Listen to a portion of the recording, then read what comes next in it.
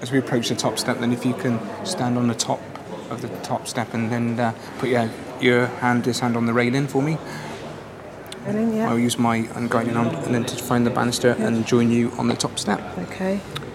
Okay. I'm ready when you are, so if you want to step down one ahead of me. Okay, when you're ready. And I'll be one step behind you all the time. Right.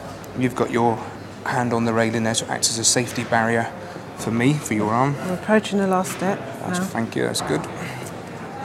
Coming to the next flight. Okay, and I'll join you on the top step again. Right. Okay.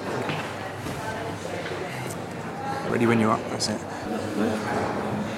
That's it. The arm across is very good because it makes me feel nice and safe, gives me something in case anything goes wrong. We're approaching the last step again. So we step down and we step away from the bottom step as well.